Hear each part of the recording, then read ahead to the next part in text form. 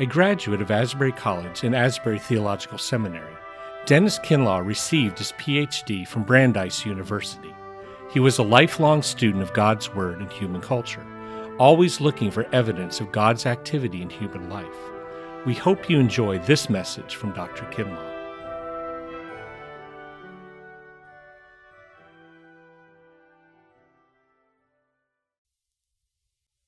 Turn with me, if you will, to the book of 2 Corinthians. Paul's letter, the second letter found in the New Testament to the Corinthians, chapter 5, and a very priceless passage on the love of Christ and what our response should be to that.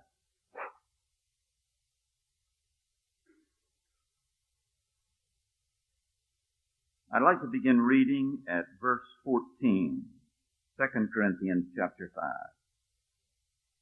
For the love of Christ controls us, because we are convinced that one has died for all, therefore all have died. And he died for all, that those who live might live no longer for themselves, but for him who for their sake died and was raised. From now on, therefore, we regard no one from a human point of view. Even though we once regarded Christ from a human point of view, we regard him thus no longer. Therefore, if anyone is in Christ, he is a new creation. The old has passed away. Behold, the new has come. All this is from God, who through Christ reconciled us to himself and gave us the ministry of reconciliation. That is, in Christ, God was reconciling the world to himself, not counting their trespasses against them, and entrusting to us the message of reconciliation. So we, you and I, we are ambassadors for Christ, God making his appeal through us. We beseech you on behalf of Christ, be reconciled to God. For our sake, God made him to be sin who knew no sin, so that in him we might become the righteousness of God. What a passage. Will you bow your heads with me? Lord, we do not bow tritely or simply out of custom. We bow out of the profundity of our need, because there's not one of us here tonight that does not need you. We do not need what a human can offer. We need what only you can give. And so we wait. We marvel that you use earthly things and human instruments, but you really don't have many others. But we thank you that we know enough to know that it's not us we need, it's you. And so somehow give yourself to us tonight. And we will give you praise in Christ's name. Amen. We've been talking in these sessions together about the mind of Christ, and linked with that, we've been talking about the cross of our Lord Jesus Christ. And the two things go together, because it is only because of the cross of Christ that it's possible for you and I to have the mind of Christ. You know enough, and the passage that we read a few moments ago indicates it, that God gave his Son on Calvary's cross to you and me for my sins, and you for your sins. Christ died for our sins according to the Scriptures, the biblical text says. Now, we've talked about the fact that sin is basically my way as opposed to his. Sometimes we tend to think about sin in terms of the law. And so we think of it as hatred or animosity or hostility or murder or sexual irregularities or stealing or cheating on an exam or lying or bearing false witness. We think about these as acts. But those are simply expressions. And let me remind you that you have 50 chapters of the Bible. In fact, you have, You have 70 chapters of the Bible before you get to the Ten Commandments. Because sin is not a relationship to the law. It's a relationship to God. And when it is when I turn to my way instead of his that I sinned. We cited for you that quotation, that reference from Luther, where he speaks about, uses that expression, cor incurvatus ad se, the heart curved in upon itself. Now the cross was to set me free from that. Because when we turned this way and broke connections with him, we had no capacity in ourselves to get back into a relationship with him. There is nothing saving in you. There is nothing saving in me. All that is redemptive is in God and in God alone. And so when we broke the connection, there was no way back across that chasm unless he bridged it. And so that's the reason for the cross. He came, and in the death of Christ, God made a bridge across and a connection so that we can be set free from that imprisonment within our own self-interest. You see it in this passage that we read. It's as clear, I think, in this passage as anywhere in the New Testament, and this is one of those classical passages of the New Testament. For the love of Christ, your translation, many translations say constrains us. My translation tonight says, for the love of Christ controls us. Because we're convinced that one, Christ, has died for all, for every one of us. Therefore, all of us have died. We died in him. And he died for all. Now, why did Christ die on the cross? You know, if you were to catch the typical American evangelical and ask him why Christ died on the cross, you know what he'd say? He died to save me from my sins and help me to escape hell and get through the judgment and get to heaven. But that's not what Paul said. And let me say, Paul is much more Christian than we are. Because he said, you know, Jesus didn't say to people, believe on me. He said, follow me. And he was headed for a cross when he said it. Now you notice what Paul says. Look at it, verse 15. He died for all. For what purpose? That those who live might live no longer for themselves, but for him who for their sake died and was raised. Now I'd like to ask you, when you see the cross, do you think of it in those terms? Those are the terms that Paul says we ought to think. Anytime I see the cross, I look at it and say, there's the freedom to enable me to live for somebody beyond myself and to set me free from imprisonment to my own self-interest. Now, that's what it means to have the mind of Christ. When you see and believe that it is better to live for him than it is to live for yourself, and then you will come to understand that his strange ways are good and his strange ways are right. And what you think is power, he'll say is weakness. And what you think is weakness, he'll say that's power. And what you think is defeat, he'll say that's the supreme victory. And what you think is victory, he'll say, oh no, that's defeat, and you came out of it defiled. Because you see, he doesn't think the way we think, and we have to come and understand the cross and experience in our life for us to be able to think the way he thinks. Now, the interesting thing to me in the New Testament is the way this is developed. It is developed in the concept that there are only two minds ultimately to control us. You and I may work at finding a middle way, but biblically the Bible knows about only two ways ultimately.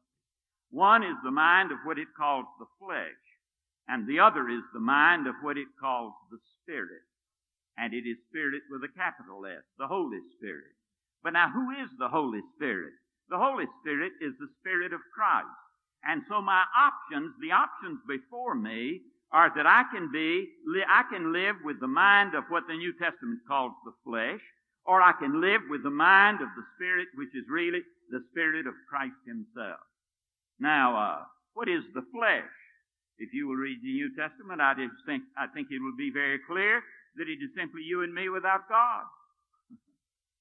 Let me correct my English there. It's you and I without God. Ann Coon used to correct my grammar every time in chapel, and I've lost that, so my grammar gets sloppy. So you forget it. You bear with me on that. But anyway, the flesh is simply, it is I without God.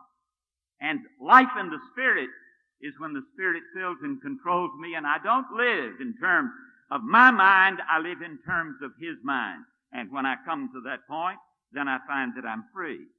It's interesting that the word which is translated to think, the way God thinks, in that passage with with Peter to think the way God thinks and to have the mind of Christ in Philippians. That verb is used more in Philippians than any other book in the New Testament.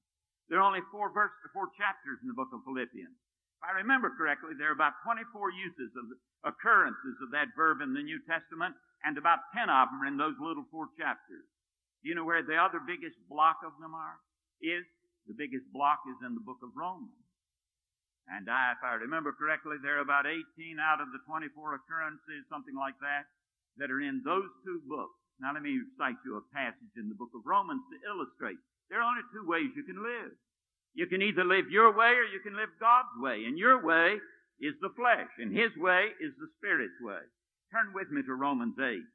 You will remember how it begins. Very precious words. There is therefore now no condemnation for those who are in Christ Jesus. For the law of the Spirit of life in Christ Jesus has set me free from the law of sin and death. For God has done what the law, weakened by the flesh, could not do, sending His own Son in the likeness of sinful flesh, and for sin He condemned sin in the flesh, in order that the just requirement of the law might be fulfilled in us. Now, to whom is he writing? Notice at the end of verse 4, who walk not according to the flesh, but according to the Spirit. There are only 2 ways you can walk. And you will remember that we said the key word in Genesis is walk, where you walk with God. That's what Abraham did, and that's what God wants me to do, to walk with Him, to walk in the Spirit. I'll either walk in the Spirit or I'll walk in my own way, which is the flesh. Now look at verse 5. For those who live according to the flesh, those who live their way, set their minds, and there is that verb, phroneo.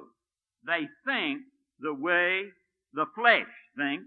They set their minds on the things of the flesh, but those who live according to the Spirit set their minds on the things of the Spirit. Now, to think according to the flesh is death. Did you hear that? That's a severe penalty, isn't it, for me having my way? I want to get back to that, if I can, before we're through. You know, it isn't a penalty. It's a choice. If I choose my way, I choose the consequences of my way. God doesn't inflict the consequences on me. I inflict the consequences on myself. When I make the choice, I choose the consequences. And there is no life in me, and so when I live my way, I choose death. And it's inevitable, which is all life is in God.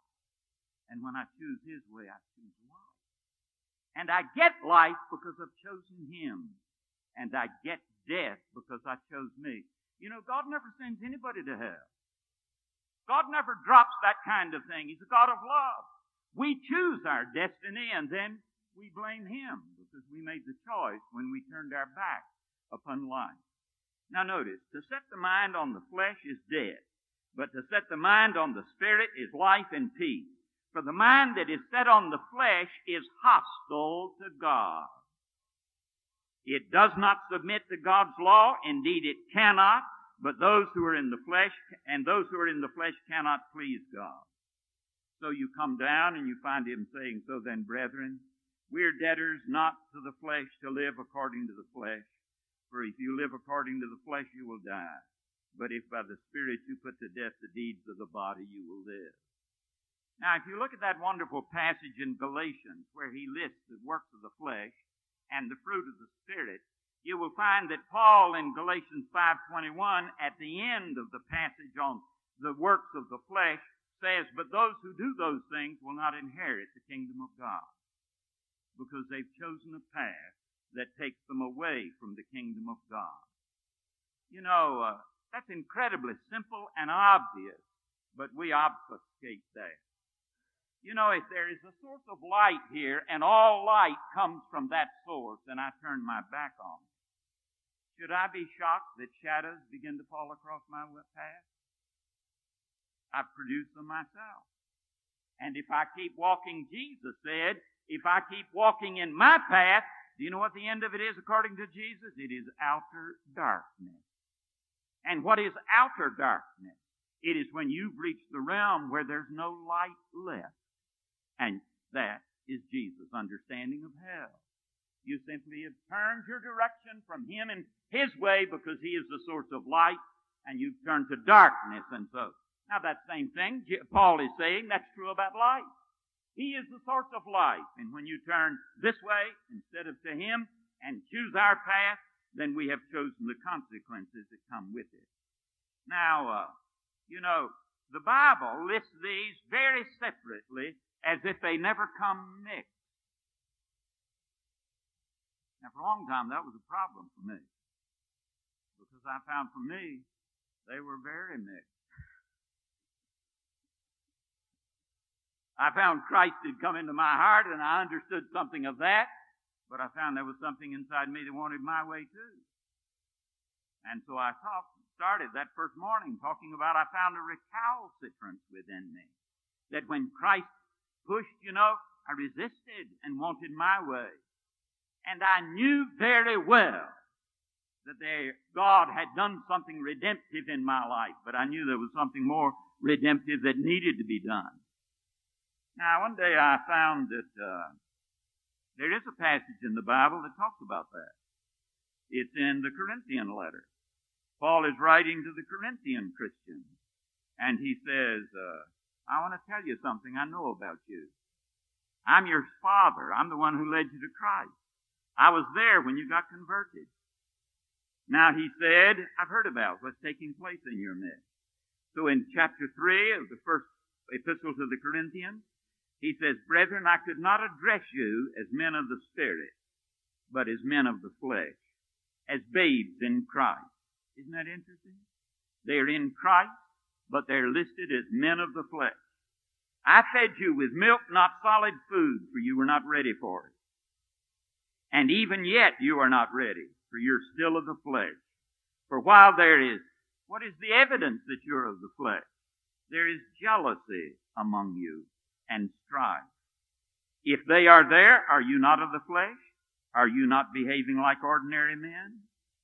Now, you will notice that Paul, when he writes to the Galatians, takes jealousy and strife, or jealousy and envy, jealousy and quarreling. He takes these and lists them as fruit of the flesh, not of the Spirit. Because you see, the flesh wants my way, and it wants my way to be what I want, and I look at you. And God's given you something He hasn't given me. You may be better looking. You may have a better boyfriend. You may make better grades. You may come from a better family. You may have a richer heritage one way or another. I may have a lisp. I may have a hair lip. I may be bald. But you can look at other people and you say, Lord, why am I not like that? And then you begin to fight with God over what He's given to you. And you see, you want something, and that makes you discontent. Do you know the most dangerous state in the world is discontent with God? You will remember that Paul said, I've learned in whatsoever state I am to be content. Because I take everything that comes as from His hand, because I know He's good, and He will use it for His glory. Or else, the quarreling, the strife. If I understand what's taking place here, it's that striving spirit that I want more than I've got, and so I'm going to go after it, that pushy, graspy part. And so we put our hands into our lives instead of letting Him run them. And Paul says, so I cannot write to you in your Christian church as a spiritual group. I have to write to you as a fleshly, sarkikos group is the Greek. Now, is that really a biblical picture that you can be a Christian, you can be a believer, and you can still be living, doing things your way instead of His? I want to use an interesting story tonight. You know, I came out of a very liberal background where nobody believed the Scripture was the inspired Word of God. And when I was converted, I began to say, wait a minute, yes, this is not an ordinary religious book. It's different from the Quran. And so I began reading the Bible, and I wanted to prove to them that it was the holy Word of God, the infallible Word of God. And so as I went into that and began to read, To my shock, I found things in the Bible I wished weren't there. I remember when I was a young pastor, I'd ask my young people to read the life of Joseph, and I thought, why under the sun did God put that 38th chapter in there in the middle? He could have put it at 37 and begun Joseph 38, and you wouldn't have that horrible story of the immorality of Judah with his daughter-in-law. But there it is. Now, there are other chapters in the Bible, that I sweated and wished. I wish the whole book of Leviticus weren't there when I was 16. There are a lot of things in the Bible I wished weren't there. But one of the stories that I would have left out was the story of Hagar and Ishmael. You remember Abraham? He's a model for us all. New Testament doesn't pick out one of the apostles, doesn't pick out one of the prophets, doesn't pick out David, doesn't pick out Moses, goes all the way back and picks out Abraham as the model person, the man who saves, the man who's justified. And so I began reading about he met God. God came to him and he began to follow and walk with him. And God said, I'm going to do great things in your life. You're elect, you're chosen, you're special. You will have a son. That son will give you progeny that will become a family. That family will become a nation. To that nation I will give real estate. And out of that nation will come a seed that will be the blessing of the world.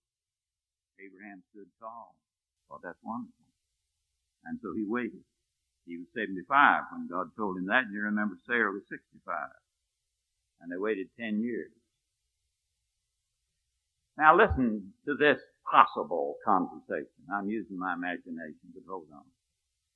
After 10 years, Sarah looks over at Abe and says, Abe, you've put God on an awful spot. You've told everybody in this country that we're going to have a son. And that's been 10 years. Don't you think we ought to help God out? Now you be careful and watch when anybody wants to help God out. She said, it's a normal custom here. It's the legal thing to do. In fact, it is my moral obligation. It is the wife's business if she can't produce a son in Babylon under Babylonian law. Read Hammurabi's code. It's my obligation to give you one of my handmaids. And she'll bear a son, and according to our law, he will be my child. And we'll be able to fulfill the purposes of God so the whole world can be blessed. And Abe said, well, I don't know whether I want to do that or not. And Sarah says, well, let me ask you a question, Abe.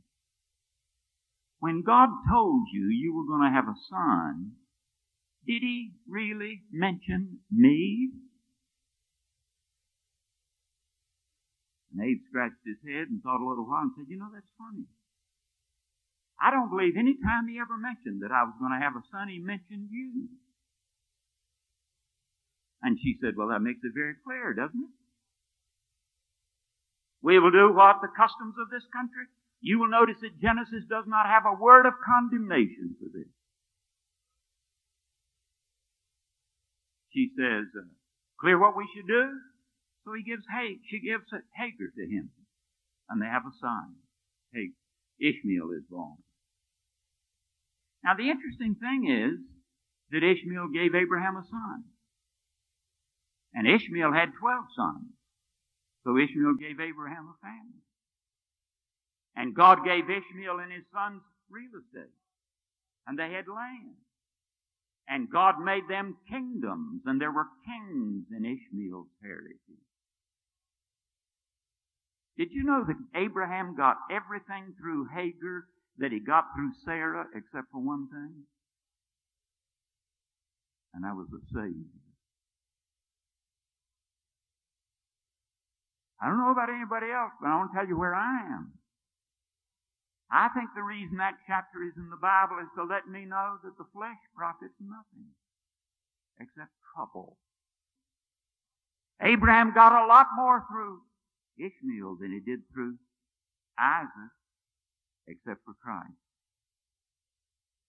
Now I want to say I think that's a parable of what happens with many of us.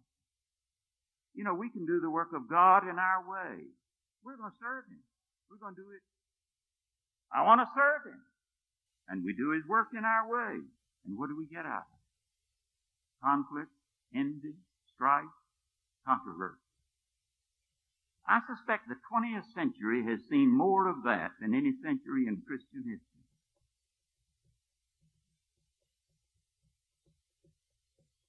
I was interested in a study done. You know how they interview everybody. And they interviewed them on how various professions in America were respected. And listed in those professions, from doctor, lawyer, congressman, so on, so down, they had included evangelist and prostitute. And do you know where the evangelist was listed? Just one peg above the prostitute in the late 20th century in Christian America. And you know why? It's because of the kingdoms of our TV evangelists. I'm not their judge, but I'm just telling you what we had. We had kingdoms built, incredible kingdoms, and reproach was brought on the name of Christ. And do you know a substantial chunk of it was brought in the name of the Holy Spirit?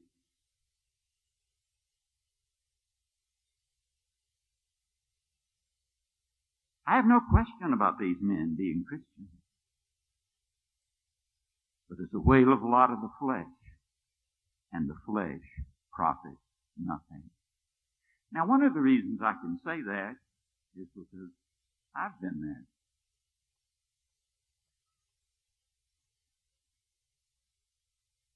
When I was in the pastorate, I found that there were times when my congregation would begin to come apart and sort of disintegrate. And I'd look to find out the reason. And I'd found because it had become a division in my heart. And I was doing some things in my way instead of finding His way. Now I want to say, seeing that has brought me to the place where I don't live by Gallup polls anymore. And don't live by numbers. Because the Scripture teaches that it is the hope of the world is not in the numbers, it's in the remnant and its purity. Do you know that God would rather have a handful of holy, sanctified, Spirit-filled people than multiplied millions who talk about it? And so Paul writes to the Corinthians and says, I worry about you because you're still carnal. Now, the interesting thing is that Hagar and Ishmael didn't bring redemption, but it came through Isaac. Now, how did it come through Isaac? You know the story, and so there's no need for me to draw it out. But you will remember the day came when God looked at Abraham and said, Abe, I want you to take your son and sacrifice him to me. Now, I'll never forget the first time I read that in the Hebrew. Here God is saying to Abraham, I want you to take your son and sacrifice him to me. Do you know who that son was?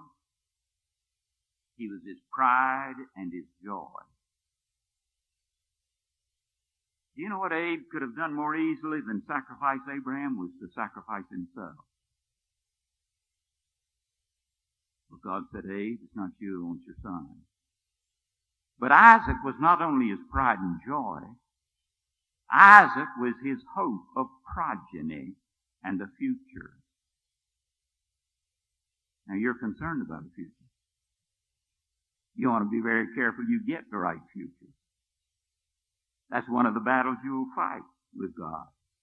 Is you'll tend to decide what your future ought to be, and He'll say, no, that's not what I'm thinking about.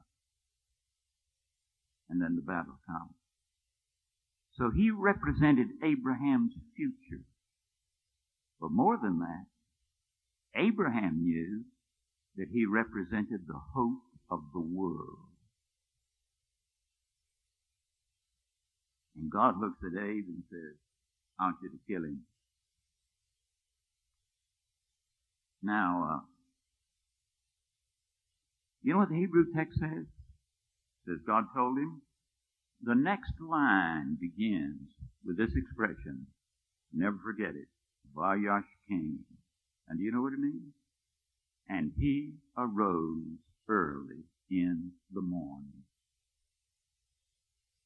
Isn't that astounding?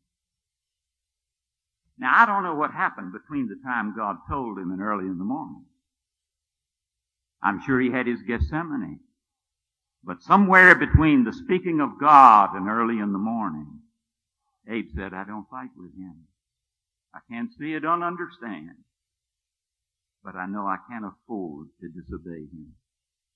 And so he took his son and started out toward the mountain to sacrifice him.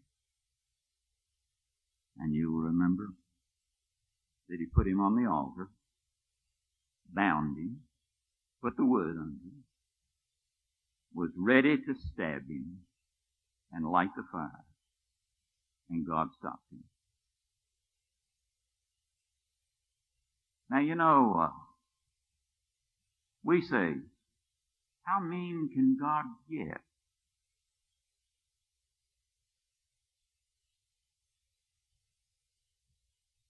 Don't we? Is he going to demand everything? Is he going to destroy all my hope? How mean can he get? But you know, as I read that, I was thinking about that. And suddenly I thought I heard a conversation. Not between Abraham and Isaac, but between the first person of the Blessed Trinity and the second person of the Blessed Trinity. And the eternal Son of God said to the first person of the Blessed Trinity, Father, this is not the last time we're coming to this mountaintop, is it? And the Father looked at the eternal Son and said, no, Son, this is not the last time we're coming to this mountaintop. And the Son said, Father, now the next time we come, it's not going to be one of them that's on that altar, is it? And the eternal Father looked at the Son and said, no, Son, the next time we come here, it's not going to be one of them that's on that altar. It's going to be one of us. And the eternal Son said, it's going to be I, isn't it? And the Father said, yes, Son, it's going to be you. And I thought I heard the eternal Son say, Father, when they get ready to drive those spikes into my hand and that spear in my side, are you going to do like you did today when you said to Abraham, don't touch the lad, and you stopped his hand in midair? And I thought I heard the eternal Father saying, no, Son, we never asked them to do anything that we haven't done before them. In fact, we don't even ask them to do anything in symbol that we're not ready to do in reality.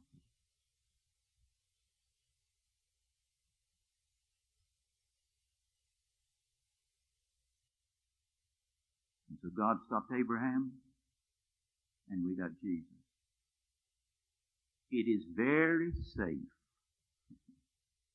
for you to give whatever your Isaac is, or whatever your will is. It's very safe for you to give your will to God, because He's not in the business of blighting or cursing or depriving. He's in the business of saving, redeeming, fulfilling. And when you lose your life, you'll find it. Now, have you ever wondered how Abraham felt after that? I don't know the trauma that was in him as he went up the mountain. But can you imagine the joy that was in him when he came down? I think he said, I'm clean. I haven't held my best back for my friend. I've given him the best I've got. I'm clean. Wonder how Isaac felt. Isaac said, I'll tell you one thing about my dad. He went all the way. Don't you know there was a different relationship between them afterwards? I'll tell you something. When you come to the place where you say, Lord, it's all yours, you'll be free in a way you've never been before. And you can look God in the face and smile and say, I did it. Now, how do you do it? You don't do it in your strength. It's only His grace that can enable you to take your hands off your life. And in terror and panic say, I don't know what you're going to do with it, but I'm more afraid to keep it than I am to let you have it. That's how noble we are, isn't it? But at least that's better than the other way. And the funny thing is, when you say, I know it's better to let you have it than to lose it, than to keep it. I don't know what will happen to it if I keep it, but I know, I trust you in some measure, you'll begin to find, that's deliverance, that's freedom. You know, it's the Spirit that sets you free. And the price for the fullness of the Spirit is exactly that. We sang the other night a hymn written by Salvation Army. Spirit of eternal love. You notice what he calls the Spirit? Spirit of eternal love. Guide me, or I blindly rode. Give me your mind. Let me think your way. Set my heart on things above. You draw me after thee. Earthly things are paltry show, phantom charms, they come and go. Give me constantly to know fellowship with you. Now listen to this. Come, O Spirit, take control. You know what a Spirit-filled Christian is? It's a Christian in whose life the Spirit controls. Where the fires of passion roll, let the yearnings of my soul center all in thee. Call into thy fold of peace thoughts that seek forbidden ways. Come and order all my days. Hide my life in thee. But hear this. Thus supported even I, knowing thee forever nigh, shall attain that deepest joy living unto thee. Listen. No distracting thought within. No surviving hidden sin. We've laid it all there. And He's cleansed the whole thing. Thus shall heaven indeed begin, here and now in me. Now I want to say conversion didn't do that for me. And it didn't do it for the Corinthians. And it didn't do it for the Philippians. And it didn't do it for Abraham. And I doubt if it did it for you. And that's the reason this institution speaks of a deeper experience of grace, where the Spirit of God comes in and cleanses fully. Now the man who wrote that was a Salvation Army officer who became a general in the army. He was their poet. He was the captain of the Central Division in downtown London that had 58 corps in it. You know what a corps is. It's like a congregation. They were having a great time working together. The Spirit of God blessed, and they had, I think it was 400 conversions and new soldiers added that year. Revival was taking place. Some of his friends came to him and said, Captain, the higher-ups are going to split our division. That's going to stop this great work. And Osborne said, well, if they decide to do that, that's their business. I'll never fight them. Oh, they said, you ought to, because God is at work, and if you split our division, it'll stop it. He said the day came when the general or the commissioner and the one under him came to see me and sat down. And they said, it's great what they're doing, what's happening in your region, district, so we're going to split it and make two. And he said, suddenly I had an impulse. And I began to fight. And I said, no, you mustn't do that. And I began to seek what I wanted. And he said, after the conversation was over, I knew I had grieved the Spirit. Now listen, this is not my word. He said, and when the Spirit grieves, the Spirit leaves. I'll never forget it. He thundered it. When the Spirit grieves, the Spirit leaves. Now, he said, you may challenge that, but I know what the next few months were like. I went through all the motions. I did all the messages. I did all the service. I did all the good work. But there was an emptiness in me and a sterility. He said, in the goodness of God one day, he said, I was running for a bus. And he said, as I ran, he said, I jumped for it and missed it. And I hurt myself and was badly injured. They put me in the hospital. And then they put me in a home where I was to spend several weeks recovering. And I lay there in the emptiness and the loneliness of my own soul. He said, one day in that loneliness, I heard in the room next to me some Salvation Army officers singing a hymn. And he said, as they sang, I lifted up my heart and repented. And he came back. And he wrote this, Savior, listen, wish I had it on a screen for you. I wish you could memorize it. I wish I could say it so it would be ingrained in your memory. Savior, if my feet have faltered, if my feet have faltered on the pathway of the cross, if my purposes have altered, do you hear the theology in that? Savior, if my feet have faltered on the pathway of the cross, if my purposes have altered, and I'm seeking my way instead of your way. Savior, if my feet have faltered on the pathway of the cross, if my purposes have altered, and the gold be mixed with dross, oh, forbid me not thy service.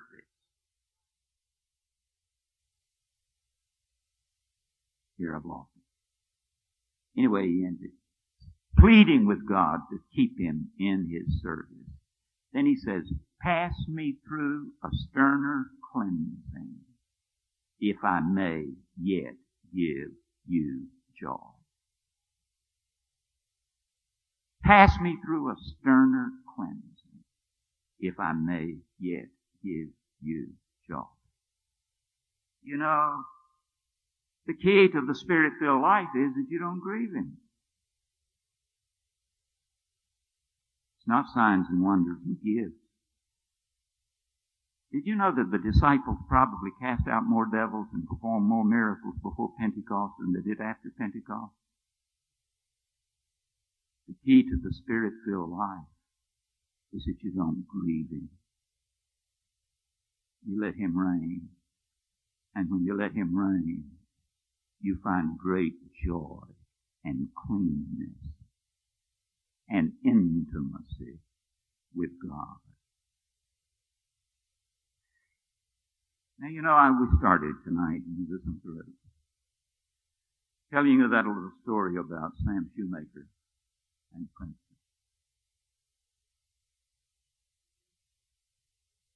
He looked at those Princetonians and said, you princes of privilege, are you aware that we are princes of privilege, princes and princesses, and that we know what I've preached about tonight is possible?